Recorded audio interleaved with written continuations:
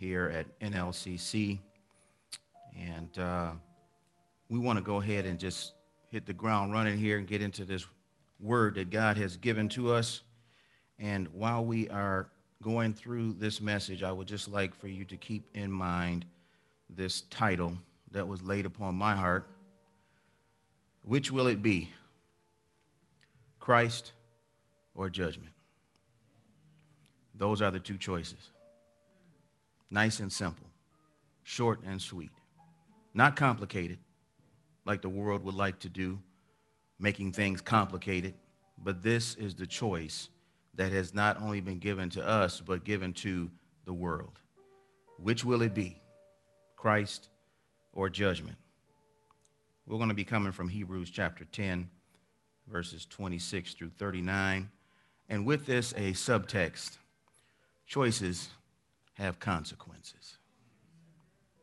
Choices have consequences. Let's pray.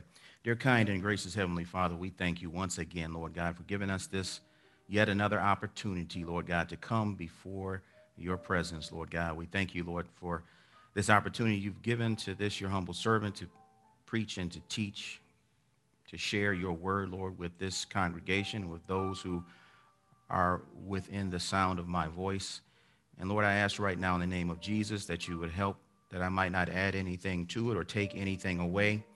But Lord, I ask right now in the name of Jesus that you would help us, Lord God, that we might hear what the Spirit is saying to the church on today.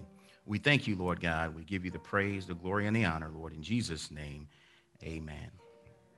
And while you are standing, I'm sorry, we are going to just go ahead and read this scripture text. I will try to read it as quickly as possible, looking at Hebrews chapter 10, verses 26 through 39. For if we go on sinning willfully after receiving the knowledge of the truth, there no longer remains a sacrifice for sins, but a terrifying expectation of judgment and the fury of a fire which will consume the adversaries.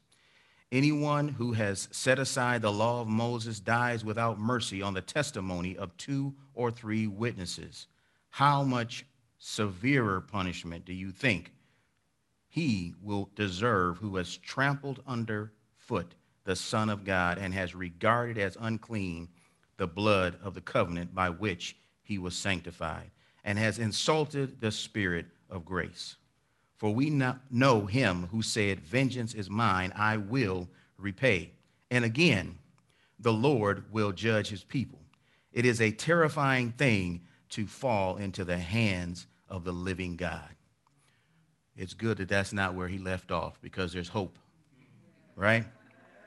But remember the former days when, after being enlightened, you endured a great conflict of suffering, partly by being made a public spectacle through reproaches and tribulations, and partly by becoming sharers with those who were so treated. For you showed sympathy to the prisoners and accepted joyfully the seizure of your property, knowing that you have for yourselves a better possession and a lasting one. Therefore, do not throw away your confidence, which has a great reward, for you have need of endurance, so that when you have done the will of God, you may receive what was promised. For yet in a very little while, he who is coming will come and will not delay. But my righteous one shall live by faith, and if he shrinks back, my soul has no pleasure in him. But we are not of those who shrink back to destruction, but of those who have faith to the preserving of the soul. May the Lord add a blessing to the reading and the hearing of his word. You may be seated at this time. As I said, choices have consequences. Some of those consequences are good, and some are bad. Sometimes the word consequence has with it a negative connotation, but there are good consequences and bad consequences to choices and decisions that we make. One of the thoughts that came to me was, in this last and evil day, the days that we find ourselves in, and make no mistake, we have been in the last days since Jesus went back to heaven. Because a day is as 1,000 years, and 1,000 years is as one day to the Lord. Time has no consequence to God because he does things in his own time. But he made time for us. So it may seem as though it's been a long time and that somehow or another he is delaying his promise and delaying his coming and his return. But in his economy of time, there is no delay at all. Things are going according to plan and they are right on schedule. Nothing can escape the sovereignty of God. There is not one maverick molecule on the face of this planet or in the universe that has the prerogative of its own to do what it wants to do aside and apart from the will and sovereign power of God. So it may seem like things are unraveling, but this is nothing new, is it? This is something that if you have been a student of the word, you know that what is going on in this world is not a surprise. It is what God said would happen. The only surprise is that it happened in our lifetime, right? We never would have thought some of the things that we are seeing today, that we are seeing them. We never would have thought that 9 or 10 months ago that we would be where we are right now. Who would have thought? No one would have thought, but God knew, didn't he? And he knew what we would have need of. And with this, there are ideas that we find in Scripture that tell us that we need to be alert. What does that mean, be alert? Now, when I go to work and I ask for 2 shots of espresso, right, in my coffee, my intention is to be alert. Since I've gotten off midnights, I am down to 1 now. Soon, my hope is to be off of it completely. That's my goal. But it keeps me alert because in order for me to do my job the way that I need to do it, I need to be alert. We as Christians, we need to be alert, don't we, in order for us to do what it is that God has called us to do, which is our job as Christians, right? He did not just leave us here for no reason after he saved us, right? He has a reason for us being here even still, and we need to be about our Father's business, don't we? We need to work while it is day. Why? Because the night is coming when no man can work. It's approaching the midnight hour. It's getting dark, isn't it? It's getting real dark out there right now, and evening is going to be upon us. We need to work while we still can. Not only do we need to be alert, but we have to have some discernment also, don't we? Discernment, that's something that is not preached about, not taught a lot about, but what is discernment?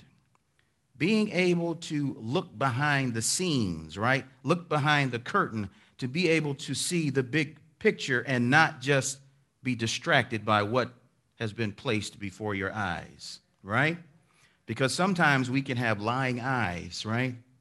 We can have lying ears, right? What is the truth is not necessarily what we see, and it is not necessarily what we hear either. So we need to rely upon the Holy Spirit to give us discernment so that we can distinguish the truth from a lie. And where do these lies come from?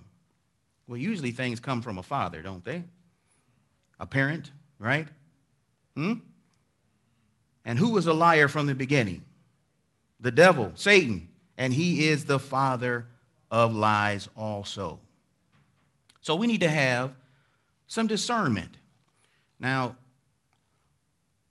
it's kind of hard to explain this concept to those that are in the world. We know that it is the Holy Spirit that gives us discernment. It is the knowing of God's word that helps us to be able to distinguish truth from error, okay? A FBI agent does not look at all of the different counterfeit bills that have ever been created on the face of the planet so that he can distinguish which ones are counterfeit, which ones are fake.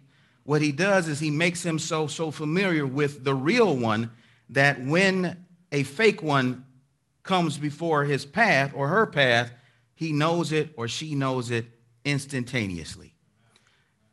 They can feel the paper, the weight of it. They can examine it with their eyes. There are certain details and characteristics that they are looking for in order to know whether it is real or if it is fake. It's like a sixth sense, right? There was a movie a long time ago called The Sixth Sense. So when I'm talking about this sixth sense, I'm not saying you can see dead people, okay? That's not the sixth sense that I'm talking about. Many of you might know or remember that movie, The Sixth Sense, where the little boy had the ability to not only see but speak to dead people, right? What I'm talking about is more like a spidey sense. Maybe you kids might know what that is. A spidey sense, right? That's when, right before something bad is about to happen, it's almost like the hairs on the back of your neck stand up and you know that you need to brace yourself or react or prepare yourself for what is coming. Okay? Well, the Word of God has equipped us with this sixth sense, right? The Holy Spirit has equipped us with this sixth sense, and we should be able to know that things the way they are now are not the way they used to be, and that things are gearing up to the point where we could just about expect Jesus' return anytime. Now, how long have they been saying that? They've been saying that for a while, haven't they? But I have never been more convinced in all of my, I'll say, short life, because I haven't crossed over 50 yet, okay? I have not been more convinced that it is closer now than it has ever been. So we need to be ready and prepared, don't we? This is not a message about doom and gloom. This is also about encouragement as well, right? Because nobody in here who knows Jesus Christ as Lord and Savior should have any doom and gloom, and they should not be distraught about anything that is going on. They should be encouraged and they should be hopeful, shouldn't they? Right? Because we have a hope that is in Christ and not in this world.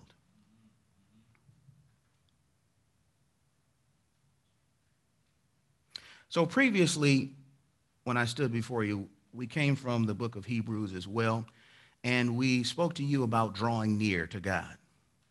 We talked about the body of Christ, the church, and us not forsaking the assembling of ourselves together as believers, and so much more as we see the day of judgment approaching, okay?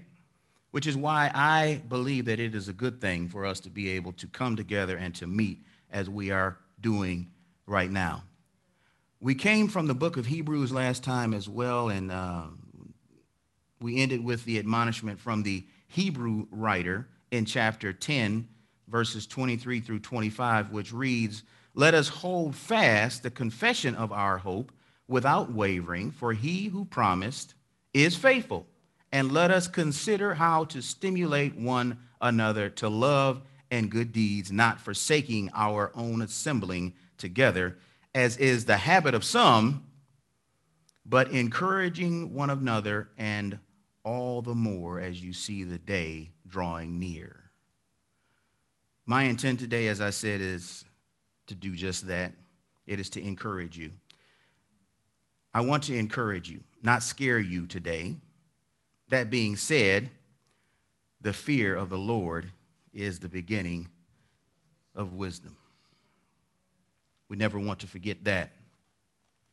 So there's 3 points I just want to kind of go over during this time that I stand before you in answer to that question. Which will it be, Christ or judgment? In Hebrews chapter 10, verses 26 through 31, we can see that if we go on willfully sinning, judgment is what can be expected. Verses 32 through 34, if we endure a great conflict of suffering, Christ is what we can expect. In verses 35 through 39, if we confidently endure in faithful obedience, surely and certainly Christ is what we can expect. So looking at that verse 26, if we go on sinning willfully after receiving the knowledge of the truth, there no longer remains a sacrifice for sin. So all Christians, all people, in fact, are born into this world, what? In sin, right? And some Christians, they have an occasion to fall into sin from time to time. But none should go on sinning willfully after receiving the knowledge of the truth. Can we agree on that? This is incompatible with genuine Christian life and is not representative of true saving faith. So what is the solution? It seemed like it was pretty dismal, didn't it? Reading about all this judgment stuff, right? But God never leaves us in a lurch where he does not give us a solution to our problem. So what is the solution? What can set a person free from sin? I found that nothing can free a person like the truth can set a person free. The truth. And not only can it set a person free spiritually, but mentally and physically as well. When we think about mental conditions that have us bound, if we have the truth about things, then we don't have to be afraid. We don't have to be anxious. We don't have to be depressed. We don't have to have all of these things that can come as a result of situational things. I'm not talking about clinical depression, okay? Because God can handle that too. But I'm talking about situational and circumstantial things that lead to these mental instabilities that we have. The truth can set us free. When we're talking about physical limitation, physical problems, sometimes it's just a matter of, oh, we didn't know. I didn't know. I have taken care of patients that have had diabetes for 20 or 30 years, and they still don't know why they're taking insulin. They still don't know why they're taking metformin. They still don't have the connection between drinking pop that has sugar in it and juice that has sugar in it and their diabetes. Why? Because no one ever told them.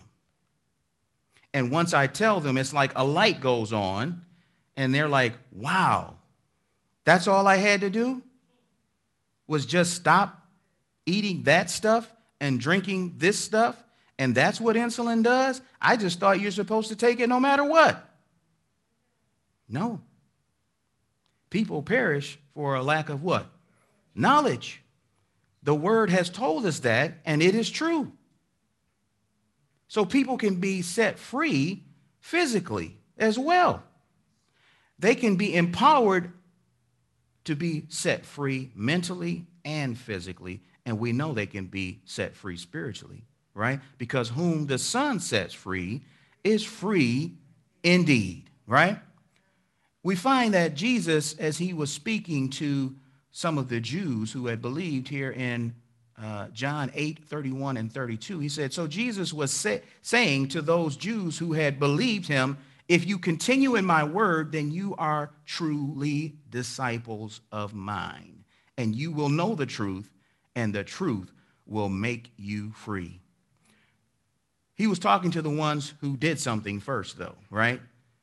Those that believed, right? You have to believe first before you can be set free. If you don't believe in Jesus, then you are still in your sins and still in the bondage of sin, and you are not free. You may think you are free in the sense that you can go around and just do and say whatever you want to, right? But you are not free, right? You are still a slave to sin and therefore in bondage. There is no other Savior but Jesus. He is the only sacrifice for sin that grants eternal life to mankind once accepted as a free gift from God. So if a person does not accept the one and only acceptable sacrifice for sins, there remains no other. If Jesus is the only way, then you can't bring another way, right? You can't, if Jesus said, I am the way, the truth, and the life, and no man comes to the Father but by me, then there is no other way for you to get to the Father. There is no way to get to where the Father is at, which is in heaven. no matter what they might say to you to the contrary. Nothing but judgment awaits you. And this should cause us to reach out to our family and our friends and our coworkers and any and everybody else who is living in this burning building right now. It's on fire. And what we're doing right now is running back into the burning building. When we come out of this church, this sanctuary, we are running into a burning building, and our goal should be to save as many people from that burning building as possible and bring them to sanctuary.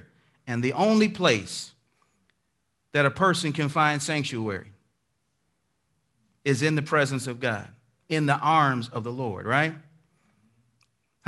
You have to be in Christ, just like in the Old Testament, right before the rain started falling the first time. The only people that got saved were those that were in the ark. But once the door was shut, nobody else was getting in. They were knocking and beating probably, right? Trying to get in, saying, I believe, right? Now I want to hear what you are saying. Open up the door. Open up the door. And they probably gave up all hope once the water got to about right here. When it got over their head and they couldn't swim any longer.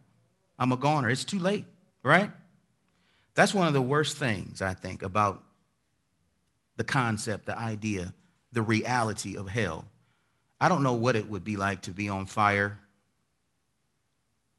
all the time without any relief, without being consumed, without there being an end to it. But the mental aspect of it is what gets me. The eternal regret of every single opportunity that you had throughout all of your life to respond appropriately to Jesus Christ. That question that was asked last week, what are you going to do with Jesus, right? You answered, I'm going to worship and serve him. I'm going to accept him, right? But others have said, no, not for me. And they will remember that constantly for all eternity with no relief. Regret, even in this life, is one of the worst things that a person can experience because you cannot turn back the clock and do it over again. My son, Julian, was going through a video game of his, platform game, and he said, I was killed 70 times, but I kept going back, over and over and over again, and finally, I beat it. He beat it one time out of 71 times. One time. And he got an opportunity each time to hit the reset button and go back and get a do-over, right? Anybody here had a chance to do a do-over in life? To just erase all of those mistakes that you had made in the past? And go back and then start all over again, right? That is man's invention, right? That's what reincarnation is all about, right? You keep hitting the reset button, coming back, doing it over and over and over and over until you get it right. And then eventually you end up in nirvana, right? You'll be united with the eternal, universal soul, right? But that's not reality, though, is it? Because it's once appointed for a man to die, and then after that, what comes? A do-over? A reset? The judgment is what comes. We need to act as though that is the reality, right? Not only for us, but for those that we love and those that are around us. You don't get a do-over. I just, last week, saw a cousin of mine who was 6 weeks older than I am, die in a hospital with more comorbidities than you can shake a stick at. And he died because his heart stopped while he was in dialysis. And he's no longer with us now. You never know. You don't know. You can walk into a hospital on your own 2 feet and be carried out in a bag. We just don't know, do we? So we need to act as though today is our last day.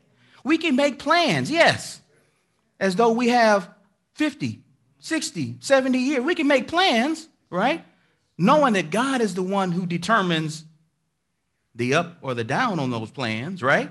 That he's sovereign, but we need to act as though today is our last day. That is a proper perspective because we are on borrowed time. Time that we have received from God that we need to be good stewards of and use it in such a way as to bring glory to God, right? We need to redeem the time, don't we, right? We need to make the best use of the time that God has given to us because we don't know how many days we have. We don't know how many seconds we have, right? We have no idea. We just keep on reaching into our pocket like the little boy at the arcade with the quarters that his mama gave him, right? He kept on taking those quarters and putting it into the game. I'm going to beat my highest score. I'm going to beat it this time. I'm going to beat it this time. And then he reached in his pocket and no more quarters, nothing but lint. He take his pockets and turned them inside out, hanging out. I got to have one more quarter somewhere. No. And then you sit there and you watch 9, 8, 7, 6, 5, 4, 3, 2, 1. Game over. This is not a game, is it? Life is not a game. It has eternal consequences, doesn't it?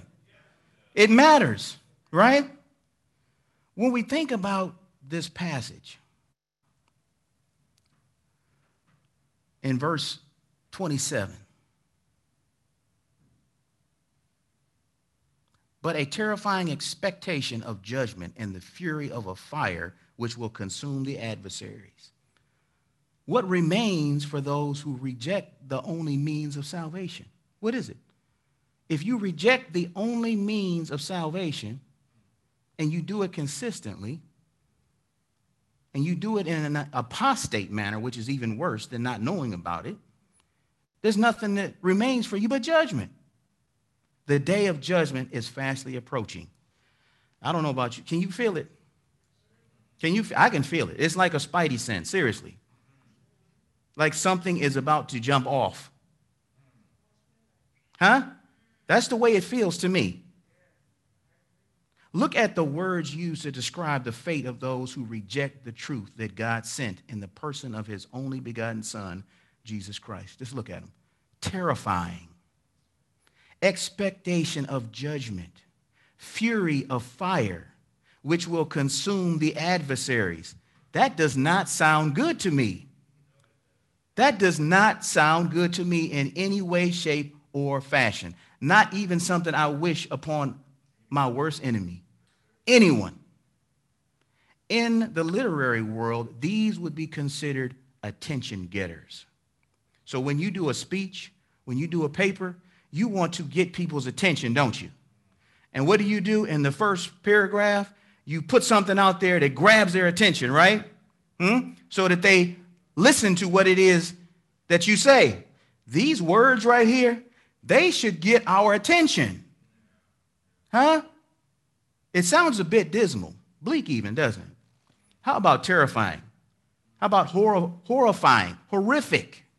These are words that would better describe the fate of those who have rejected the only way of salvation. Verse 28, anyone who has set aside the law of Moses dies without mercy on the testimony of 2 or 3 witnesses.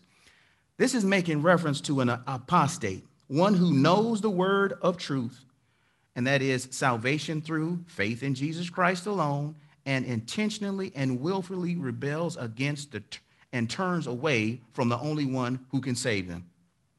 And who is that? Jesus Christ. Judas Iscariot was perhaps the greatest of all apostates. You imagine him walking with Jesus and talking with Jesus and being taught by Jesus, witnessing all of the things that Jesus did, some of which, according to John, were not included in the Gospels, right? Things that eyes have not seen and ears have not heard, nor hath it entered the heart of man. These kinds of things never seen before. And what did he do? He betrayed the Lord of glory for 30 pieces of silver, the price of a slave. He threw all that away. He threw away his confidence. He didn't have any, did he? He had no confidence in Christ, right? He wanted Christ to do one thing for him, behave a certain way for him, and he did not come that way, and therefore he had no use for him. Many people who are born and raised in the church come to that same conclusion, and those people are at the most risk.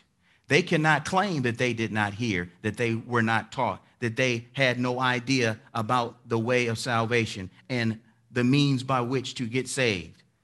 They cannot claim that, can they? It would be better for them not to have known, right, than to know and then reject the only one who can save them. Why is that? Because it's not a matter of you need more revelation, you need more knowledge. The complete revelation and knowledge that it requires, that is needed in order to be saved, that you have rejected. So don't look for greater revelation. Is there a greater revelation than Jesus Christ and him crucified, him coming in the flesh? There is no greater revelation of God that is coming. That's it. And it comes through faith in God.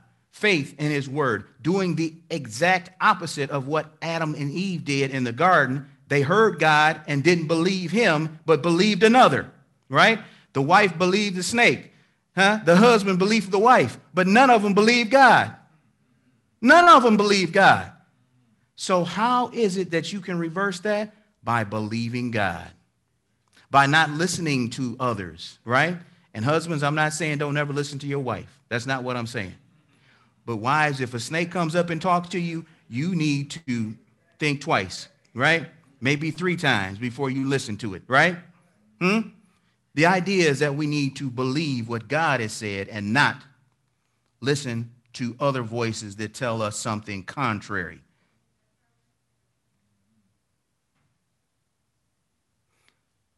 So this idea of Judas Iscariot walking with Jesus for 3 years, just ask yourself this question. Don't answer it. How long have you been in church, hearing the word of God? How about your kids, family members? Now, it's not up to us to decide if somebody's apostate. We don't put apostate on somebody and then we stop praying for them, right?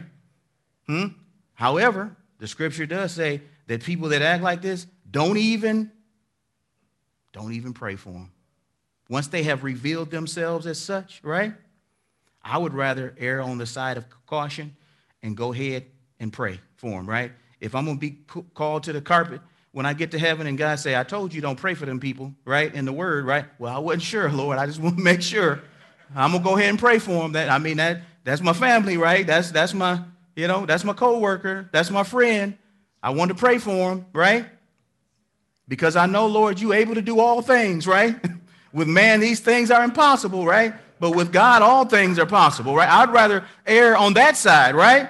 With a good heart, with a good motive, right? I'm not going to wipe somebody off and just write them off and be like, not going to do it. That's not my call. That's not my prerogative. It's not my right to do that to anyone. So under the law of Moses, this kind of person was worthy of death. Death. If there were at least 2 or 3 witnesses to the fact and they died without mercy. No mercy. 2 or 3 witnesses is all it took for a person to, as Elder Williamson used to say, people who sin with a high hand, right? They willfully, knowingly sin against the word of God, right? How much severe punishment, it says in this next verse, do you think he will deserve who has trampled underfoot the Son of God and has regarded as unclean the blood of the covenant by which he was sanctified and has insulted the Spirit of grace? So the law of Moses and the prophets, they revealed only the types and shadows of that which was to come. And that which was to come was the substance of which can only be found in the Messiah, Jesus Christ, the Son of the living God. Can you imagine someone trampling under their feet the Son of God, your Savior and Redeemer, and treating his sacred, pure, saving blood as some unholy thing? People do it all the time, don't they? How about this? He who was given on your behalf as a promise from God, your Creator. You imagine somebody just trampling on that person? On that Savior, treating him as some unclean thing while at the same time insulting the Holy Spirit of grace, the only one who can draw one to Christ, seal them into the body of Christ, and resurrect their mortal body from the grave in the likeness of Christ. This is unthinkable to me. Unthinkable. But it happens every day. And it's getting worse and worse day by day. This is what an apostate does. Maybe you know one, maybe you know two of them, or maybe you live with one, I don't know. God knows what it takes and how long it takes. Don't stop praying and don't stop living the life before him, because who knows, right? What can happen if you continue to live before them? This idea of sanctifying another person. We see this concept in 1 Corinthians chapter 7, where a husband, right, who is saved and has an unsaved wife, or a saved wife who has an unsaved husband, is able to do what? To sanctify that unbelieving spouse, right? And if they were not able to do that, the scripture says, then your children would be unholy, right? They would be unholy. But because of the believing spouse being able to sanctify not only that spouse, but the whole house, right? We see that there's hope, right? And it says, how do you know, O husband? How do you know, O wife, whether or not you will be able, by your chaste conduct, right, to save your husband or your wife, right? Because God uses us in the process of salvation, doesn't he? Right? Because faith comes by hearing, and hearing by the word of God. And if nobody has anybody to say anything to them about God, how are they going to hear, right? Huh? And they got to have a witness too, somebody who lives the life out before them. For we know him who said, vengeance is mine, I will repay. And again, the Lord will judge his people. God will repay these individuals for their apostasy and for the way they have insulted the grace and mercy, his grace and mercy, his perfect sacrifice for sin, Jesus Christ, and the Spirit of grace, which is the Holy Spirit. God will also judge his own people, and that judgment will start in the house of God. This should give us pause, shouldn't it? This should cause some self-reflection and some self-evaluation. This should cause some concern in some cases and still some godly fear as well in our lives. Because God is not playing, is he? He does not take sin lightly, does he? And we know he doesn't, because it meant so much to him that he sent his only begotten son to die because of sin, to become a sin offering for us, right? That's not something that he takes lightly at all. 1 Peter 4:17 through 19, for it is time for judgment to begin with the household of God. And if it begins with us first, what will be the outcome for those who do not obey the gospel of God? And if it is with difficulty that the righteous is saved, what will become of the godless man and the sinner? Therefore, those also who suffer according to the will of God shall entrust their souls to a faithful Creator in doing what is right. 1 Peter 4:17 through 19. Verse 31, it is a terrifying thing to fall into the hands of the living God. It's terrifying. I don't know, I stopped watching horror flicks about 15 years ago. But when I was coming up, we used to like to scare ourselves. And this was before they got into it was more suspenseful than anything. When they got to the Freddy Kruegers and all that kind of stuff, where they slash them and hack them and whatnot, and I mean, it was like, man, this is getting too much for me. The Hills Have Eyes and the Texas Chainsaw. I'm like, my goodness, what in the world would you want to do that to yourself for? I'm not going to sit up here and watch that stuff, right? I like to be, a little suspenseful, a little, get the blood, going a little bit fast there, heart, but nowadays I can't. But these movies nowadays, it looked like these people must have made a trip to hell, right, and came back to write about it. This is some stuff that even Satan himself, my goodness, I didn't even think of that one. Y'all are bad, right? For y'all to come up with that one, my goodness. I don't even need to bother with you no more. You done graduated, right? Huh? But this is a terrifying thing. To fall into the hands. Now, I don't mind being in the hands of God. That's a good thing, right?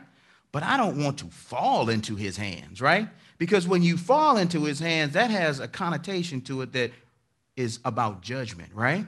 Huh? That's about judgment. That's not about him keeping you and protecting you and preserving. This is about judgment when you fall into the hands of God.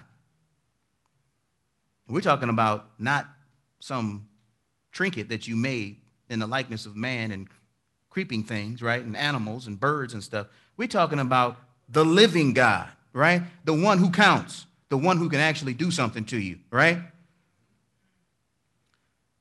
So if we endure a great conflict of suffering, Christ is what we have. But remember the former days. Get to the good part. When after being enlightened, okay, you have to be enlightened first. And then you have to endure some things, right, through life, right? And what is it? Great conflict and suffering. How many preachers stood before people and said, if you give your life to Jesus, all your problems will go away. You'll be healthy, wealthy, and wise. And they got a lot of people to sign up, right?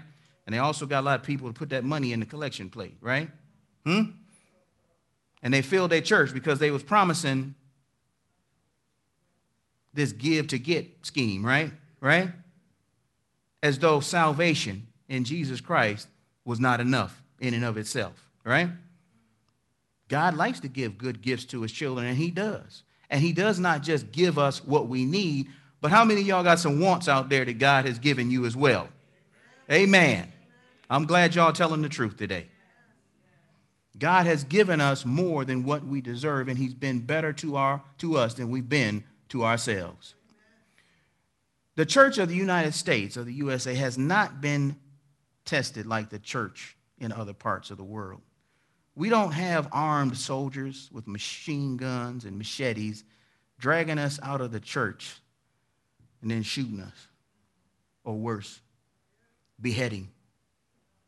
Huh? We don't have that going on. Not yet. Not yet. Not yet. That is what is happening to some of our brothers and sisters in Christ throughout the world we live in today. Today. I don't have stats because I've been standing up here.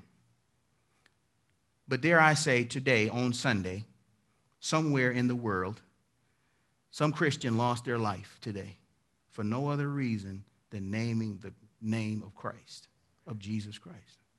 That's not something we have to contend with today. Right now. Next week, I don't know. You don't know, right? We don't know. Our day is coming and now is. Are you ready for it? These are questions I want you to ask yourself. Have you made your calling and election sure? Are you prepared to give the answer? You know what the answer is, right? That answer that may cause you to lose your livelihood or your very life itself? Naming the wrong person, right? Do you think a person who has a machete or a machine gun or a gun pointed at your head wants you to name Jesus Christ as Lord and Savior? Do you? No. They want you to denounce him and choose any other but don't choose him. Huh? There's only one name, and you need to know the answer to that. This is just something to think about, not to worry about, as I said before. You don't have to worry about it if you are in Christ. If you're not in Christ, you need to be afraid, and you need to be very afraid. When they bring you before the synagogues, it says in Luke 12, 11, and 12, when they bring you before the synagogues and the rulers and the authorities, do not worry about how or what you are to speak in your defense or what you are to say, for the Holy Spirit will teach you in that very hour what you ought to say. This is a promise that Jesus made to his disciples. His disciples who became the apostles, right? And this came true, just as Jesus had said when the apostles stood before the rulers and the authorities, right? They spoke to truth, right? They spoke the truth, and they spoke truth to power, didn't they, right? They didn't care about what was going to happen to them afterwards, right? They didn't care if they got beat, and they did, right? They got whipped, and they did, right? Didn't care if they got jailed, and they did, right? They went right back doing what it is that God called them to do. Are we made of the same thing? Huh?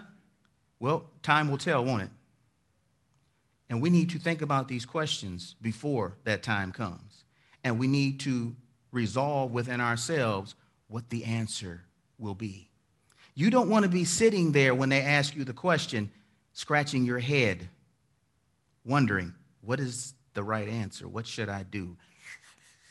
I don't know. Huh? If you deny me before men, I will deny you before my Father. Can you think about what that means? All the years that you, quote unquote, wasted coming to this church and other churches every single Sunday, hearing the word of God, making a profession of faith in Christ, and when the final exam came, you denied Christ. And then he denied you before his Father. And then he said, depart from me, you workers of iniquity, I never knew you. Huh? Enter into a place prepared for the devil and his angels where there will be weeping and gnashing of teeth. Wouldn't that be a waste of a whole bunch of Sundays if you're not serious about it right now? You need to be serious about it right now. And you need to believe with your whole being that to be absent from this body is to be present with the Lord. I'm not going to fear what man can do to my body, right? Huh? Because all he can do is kill me. He can't resurrect me and kill me again, and then resurrect me and kill me again, and resurrect me and kill me again, right? But if we're going to fear someone, fear God who can not only destroy the body, right? But the soul in hell. But that's just the beginning. We have to serve God not out of fear, but because we love him. Because he first what? He first loved us. The disciples weren't standing before the people. They were standing before the rulers and the authorities. What makes you think that it will be any different for us? The rulers and the authorities, those that have authority over us, will be the ones who will persecute us. And you have to be able to give an answer to the question.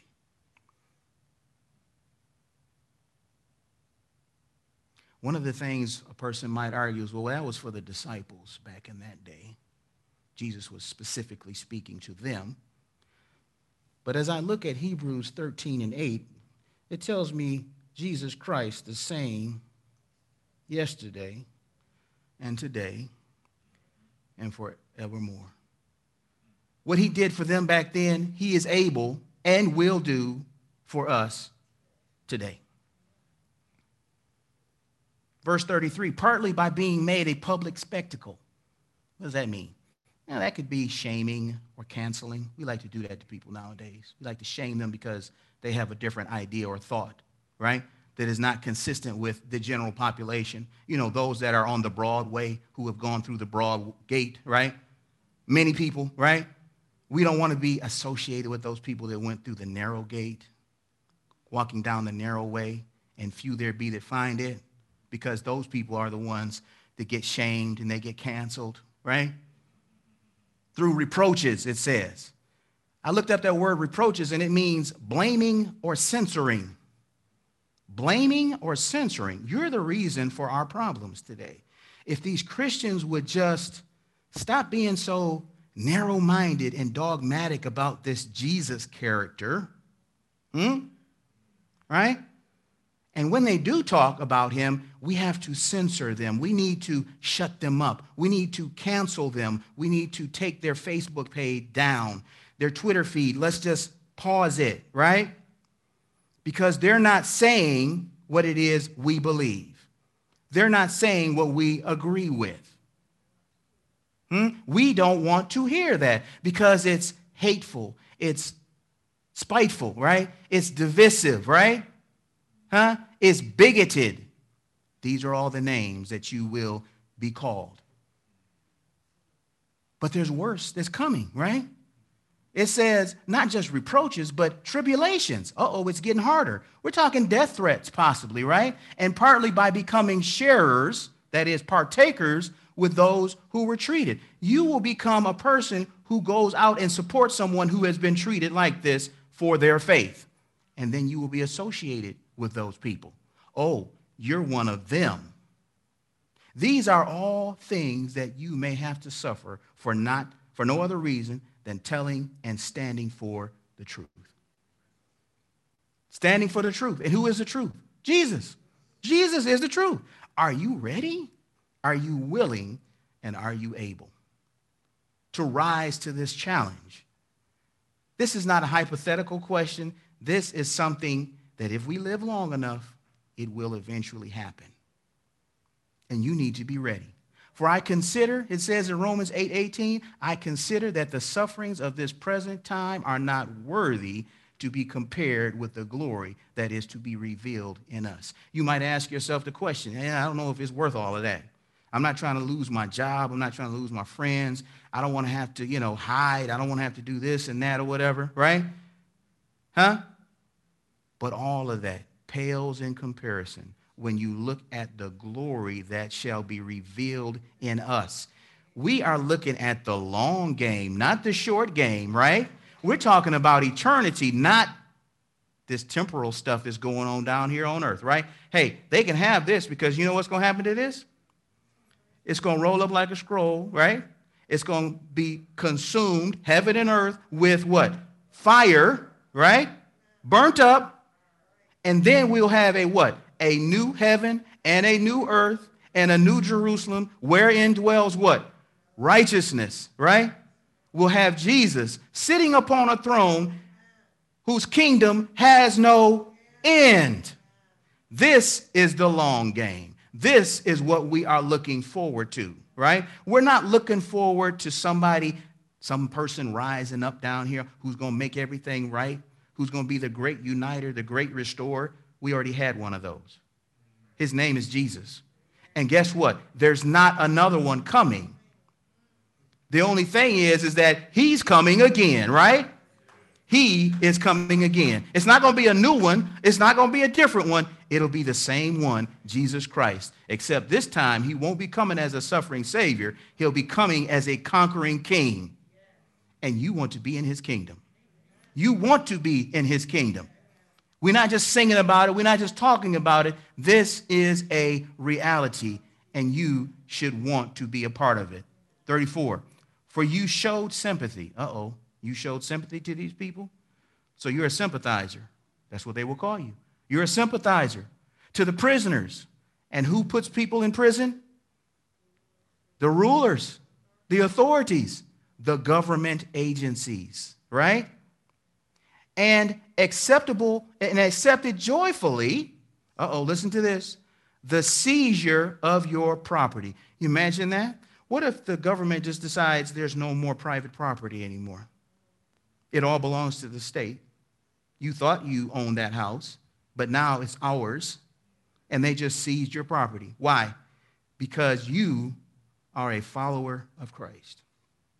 You're not lining up with our world system. You're not getting on board with the program. God is not God. We are God. We have power and authority and control over your lives. You don't get your rights from God. You get your rights from us. And if we decide to take it from you, we will take it from you, including your property. This is nothing new. It was going on back then. But what was the attitude? They accepted it joyfully when their property was seized by the rulers, by the government. Knowing what? That you have for yourself a better possession. Not made by man's hands, right? The world didn't give it to you, and the world cannot take this away, can they? And it is a lasting one, which what? Is eternal in the heavens. Isn't it nice to know that that's what you have in store for you? If you endure until the end. Beloved, do not be surprised at the fiery ordeal among you, which comes upon you for your testing, as though some strange thing were happening to you. But to the degree that you share the sufferings of Christ, keep on rejoicing, so that also at the revelation of his glory, you may rejoice with exaltation. If you are reviled for the name of Christ, you are blessed, because the Spirit of glory and of God rests upon you. I told you I was going to encourage you. The only thing is that you have to believe what God's word says in order to be encouraged. Are you encouraged today?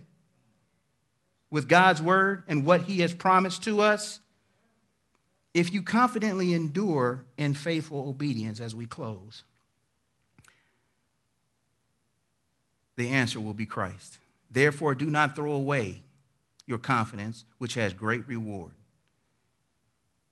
I've come too far to turn back now. Have you ever heard some of the old saints say that? I just thought it was like a nice thing to say, a cliche, but it's not. If I were to turn back, what would I be turning back to? Have you ever thought of that? The stuff you left behind.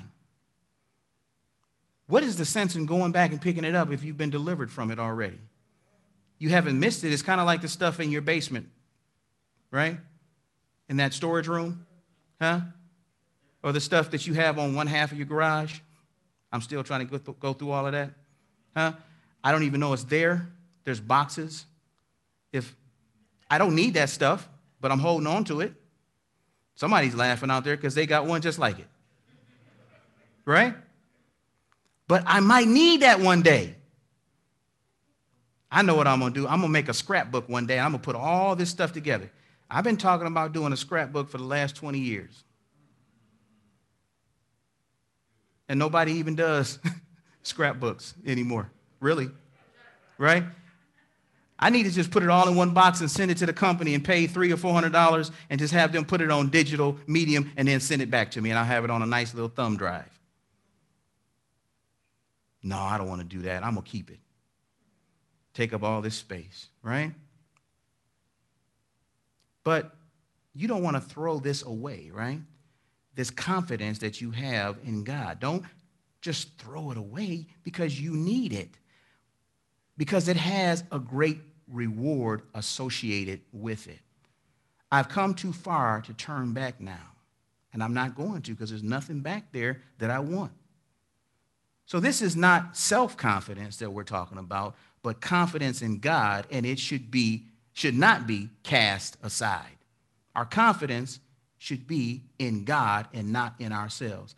Keeping your confidence in God comes with great reward, not only in this life, but the one to come. So don't throw it away. 36, for you have need of endurance so that when you have done the will of God, you may receive what was promised. What we have need of is endurance.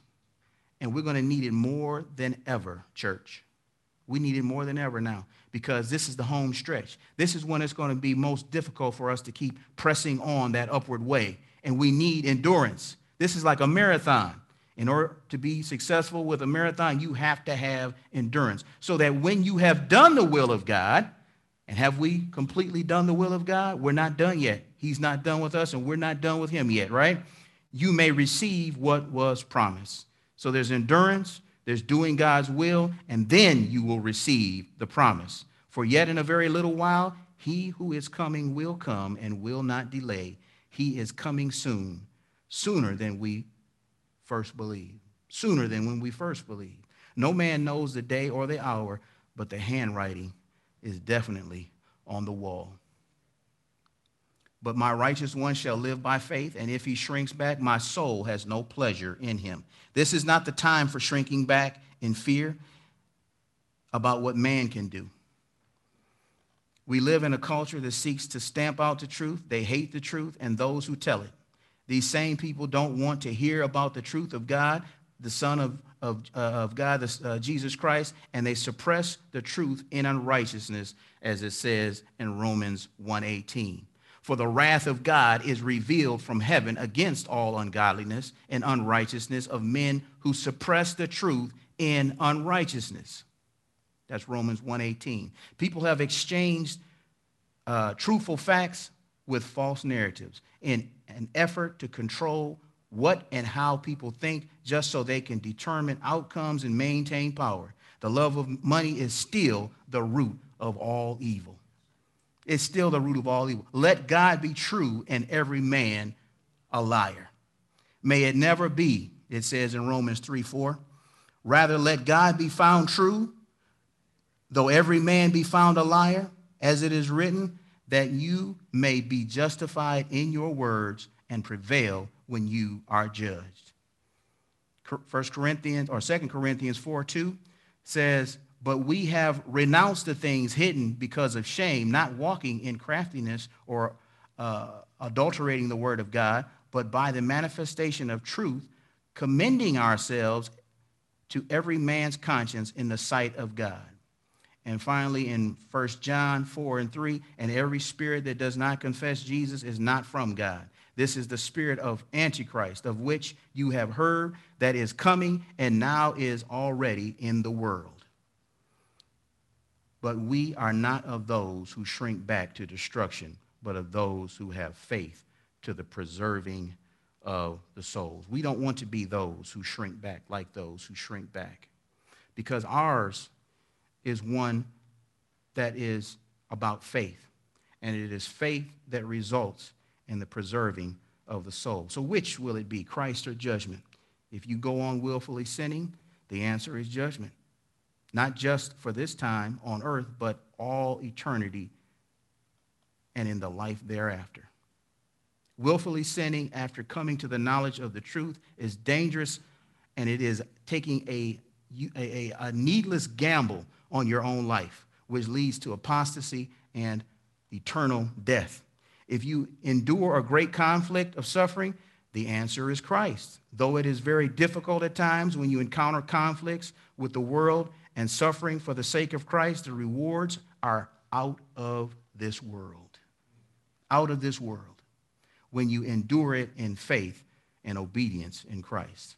And if you confidently endure in faithful obedience, the answer is certainly Christ. Our confidence is not in us, our family, our jobs, our intellect, our education. It certainly is not in the governmental institutions of mankind, but only in our Savior, Christ Jesus.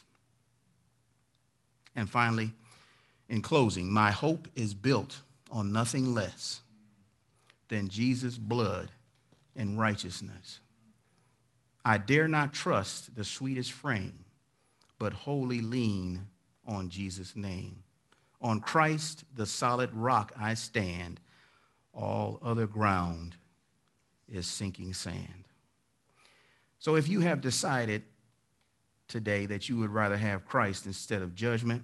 If you need prayer, if you need strength, if you just need someone to talk to, we want to give you an opportunity to come forward after dismissal, and the elders of the church will come and they will anoint you, they will talk to you, and be able to help you in whatever way is necessary. Let's pray. Dear Lord Jesus, we come before you right now, thanking you, Lord God, for your word, thanking you, Lord God, for your son Jesus, thanking you, Lord God, for making it possible that we do not have to accept the judgment and the wrath, Lord God, that has been reserved for those who have denied Jesus Christ as Lord and Savior. But we can have Christ, Lord God. We can have this gift, Lord God, that has come from you, Lord God, that we are undeserving of. Let us not go on willfully sinning, Lord God, for we know that if we do this, there's nothing but judgment that is left for us. Help us to endure the great conflicts of suffering which lie ahead of us, Lord, and help us to lean solely upon your power, Lord God, and the grace that you extend to us day by day. Help us to confidently endure the persecution that comes as a result of us being faithfully obedient to Christ, and help us, Lord God, to be able to be an example and a witness to those in this dark and untoward generation. And Lord, we ask a special prayer, Lord God, upon the authorities of this country, of this world, Lord God, the rulers, Lord God, around the world, that they would stand for righteousness and justice as they govern your people, Lord. We ask, Lord God, that you would help the local and universal church to be lights that sit upon the hilltops, shining the light of Christ to the world. And finally, Lord, we ask that you would dismiss us from this assembly, but not from your presence, Lord. In Jesus' name, amen.